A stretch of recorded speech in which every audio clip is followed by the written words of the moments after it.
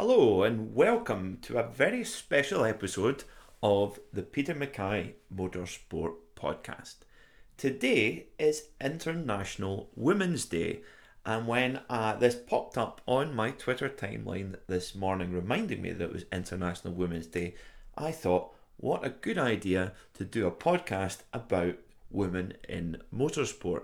It's very topical right now in 2020 with more and more female drivers competing at the top level of motorsport all around the world, and with many initiatives via the FIA and many commercial sponsors to help female participation in motorsport, not just behind the wheel, but in technical aspirations, in marketing, in all these sorts of things that surround the business of motorsport. So what I did was I looked back through the history books at some of the finest female racing drivers that there have ever been. Because as I've mentioned many times on the podcast before, I didn't have the usual route into my passion for motorsport being sparked. For most boys, it's their father taking them to races, but for me, it was actually my mother that got me involved in motor racing, and certainly in watching motor racing and having a passion for it. So it's played a big part in my life and my love of motorsport, and there are many great women who have got behind the wheel. And the further back in history you go, the more difficult it was for these women. So I wrote down a short list of names, many of which we will cover on the podcast, and some of which we've actually even spoken to on the podcast. If you look back in our episode library for the interview that I did with the British driver Catherine Legg at Daytona this year, it's a really, really interesting chat. She was really kind to take some time to speak to us. So go back and listen to that and hear a little bit from her. But the first name I wrote on the list was a lady called Janet Guthrie. And initially, I'd planned for this podcast to do a little bit about maybe 4 or 5 different lady drivers. But Janet Guthrie's story is so interesting and so it's so long and has so much involved in it. I think she deserves an entire podcast to herself. So I got researching and started to learn a little bit more about Janet. I must be honest, I only came aware of Janet when listening to one of my favourite podcasts, a podcast called Dinner with Racers, with a current IMSA driver, Ryan Eversley, and motorsports PR guru, Sean Heckman. If you've never listened to Dinner with Racers before, please check it out. It's a brilliant series with the stars of motorsport. And in their most recent series, they went to speak to Janet at her home in Aspen in Colorado. Janet Guthrie, she was the first ever woman to qualify for the Indy 500 and the Daytona 500 as well. And in fact, she ended up doing so in the same year. And in this podcast, I just want to tell a little bit of a story of her career and how she came motor racing and what she achieved once she started. So Janet Guthrie, growing up, she began flying at the age of 13. Her father was a pilot, and unlike many of her peers at that time, she was encouraged by her parents to go out and try, and she was told that she could do anything that she set her mind to. Unlike many of her peers at the time that were perhaps encouraged to get married early and live a life at home and not take on any professional aspirations. But Janet was lucky that her parents pushed her on and encouraged her to do things like that. And with her father's piloting flying skills, he took Janet under his wing and taught her how to fly just at the age of 13. By the age of 16, she was actually jumping out of planes doing skydiving. And before she even reached her 20th birthday, she was flying large aircraft all around America. Quite extraordinary, even nowadays, let alone back then. And while she was at school, she took on a physics degree at the University of Michigan when she graduated in 1960, and quickly took on a career as a research and development engineer in the aviation industry and took every possible opportunity to get into the cockpit and fly aircraft all around the country. In order to get to work on this new job of hers, she treated herself to her first ever car, which was a 1953 Jaguar XK120M. Still to this day, one of the prettiest cars ever produced, and at the time was a seriously fast piece of kit. And what she quickly realised was that she had a burning passion simmering under the surface for speed, for competition, and just for the motor car as well. And what she realised was, with this Jaguar XK120 that she loved so much, that she could go and compete with this car, and it was this car that springboarded her passion for racing. So she started off doing small, we would call them now autocross events, but they were called gymkhanas back then. Of course, gymkhana has a very different meaning now, with stunt driving and the like. But at that time, it was effectively what we would call autocrossing. And basically from there, she was bitten by the bug. Now, of all the material that I've read and watched and listened to about Janet, her enthusiasm is just infectious, and her determination is one of the finest. It's just one of the strongest determinations I think I've ever seen. She was just so determined to go motor racing and to succeed. And then, and even as it is today, going motor racing, even if you have the funding to do so, requires a lot of commitment, whether that be in time, in practice, all these kinds of things. Sometimes in terms of, for example, if I wanted to go motor racing, I would have to go and get a trailer license and buy a trailer and then buy a car and all these kinds of things. So a lot of these things get in the way of 99% of people. But for the 1% or the 0.1% in the case of Janet, they have such a burning desire and a passion for it that nothing gets in their way. And nothing did get in her way until a little bit later on in the story. So she started competing in 1963 in SCCCA, the Sports Car Club of America, in sports car racing. By this point, she'd upgraded to an XK140, a slightly newer model of Jaguar sports cars. Now, in those days, she built her own engines out the back of her station wagon, out the back of her estate car. So as I say, she built her own engines, she did her own bodywork, and normally would sleep in the back of this car, which she would drive through the night to get from race to race. And what I loved about this particular story, that's not unusual to see a one-man band or a one-woman band in this case driving a car around, towing the racing car behind them. That is relatively normal, believe it or not. But what really struck to me was how much she just loved the adventure of it. She said, I just adored hooking the car up to the trailer and going on this adventure all around the country and competing and pushing myself to the limit of what I was capable of. Interestingly, at this point, racing competitively in national sports car racing in America, she said, in sports car racing, I was never treated any differently. I was just a driver, just like anybody else. So as we'll come to realise, the actual category of motorsport that she was competing in had an impact on the way that she was received. Of course, at this time, sports car racing was very much an amateur concern and, didn't really gather any kind of mainstream media attention. Of course, the Indy 500 and the Daytona 500 carry a much greater mainstream media attention, and that what came with that had its pluses and very much its minuses. In 1976, it looked like, after 13 years of racing, it looked like Janet Guthrie would actually have to stop due to a lack of funding. Motor racing was getting more and more expensive for her, and at the time she was getting to the age where she thought, I need to take a reality check here and go and focus 100% on my career and go and start a family and all these sorts of things. This is the racing, it's time to grow up, basically, after 13 years of driving around the country racing her sports car. But just as she was about to take that decision, she received the call to be invited to race, to be the first ever woman to race in the 1976 Indianapolis 500. Now, the Indianapolis 500 is held during the month of May, and they refer to it as the Great Month of May in the United States.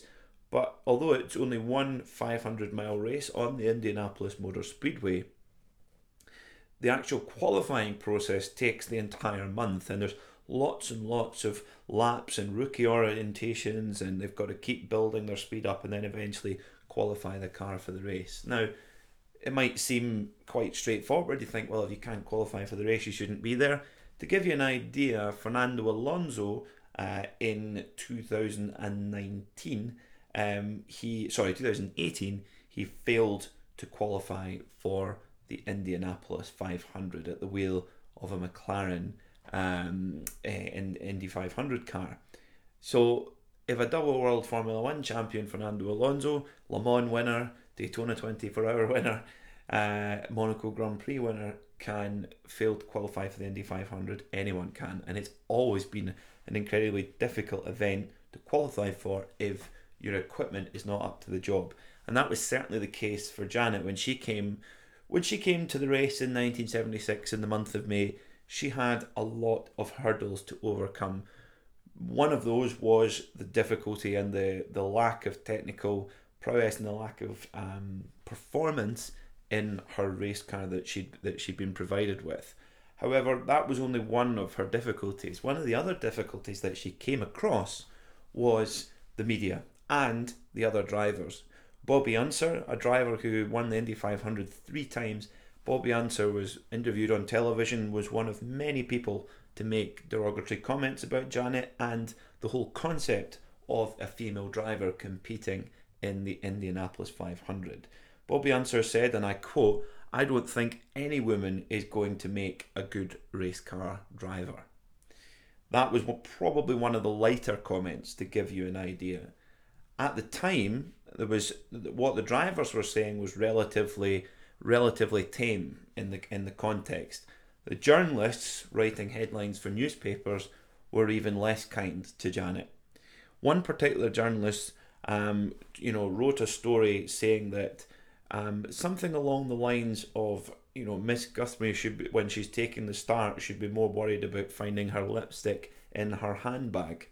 And no, I'm not joking. That is exactly what she had to come up against for that. To hear a lot more about the difficulties that she came up with, go on to the Dinner with Racers podcast channel and listen to the chat that the guys had with Janet, and she tells the story in much more detail than I can right now. And it's better to hear it from her first, from the first person perspective. It's absolutely shocking in today's day and age. But what you will also learn listening to that particular podcast is just how strong-willed a lady she was. How confident she was, so confident in her own ability that she could do the job. That was not in doubt for her. She knew she was good enough to do it, but she had to prove it over and over and over again, much more than her male counterparts had to at the time.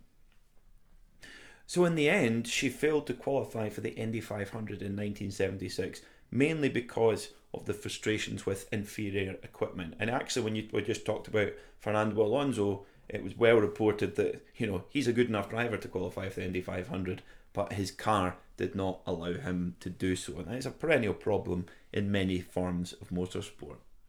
So at the time, it looked like that this was going to be very much a bad news day for Janet Guthrie. But in stepped a promoter called Humpy Wheeler, who was the president of the Charlotte Motor Speedway. And at the time, the Indy 500 had a rival race. So the Indy 500 is an open wheel. It's raced on an oval at the Indianapolis Motor Speedway in an open wheel racing car, which looks not dissimilar to a Formula 1 car. On the same day, there is a NASCAR race, and NASCAR is very much the opposite of an Indy car. Big, heavy saloon car, or a stock car as it's referred to. Very, very heavy, big V8 engine, completely different discipline. The only parameter is, the only parallel is that it's raced on an oval as well.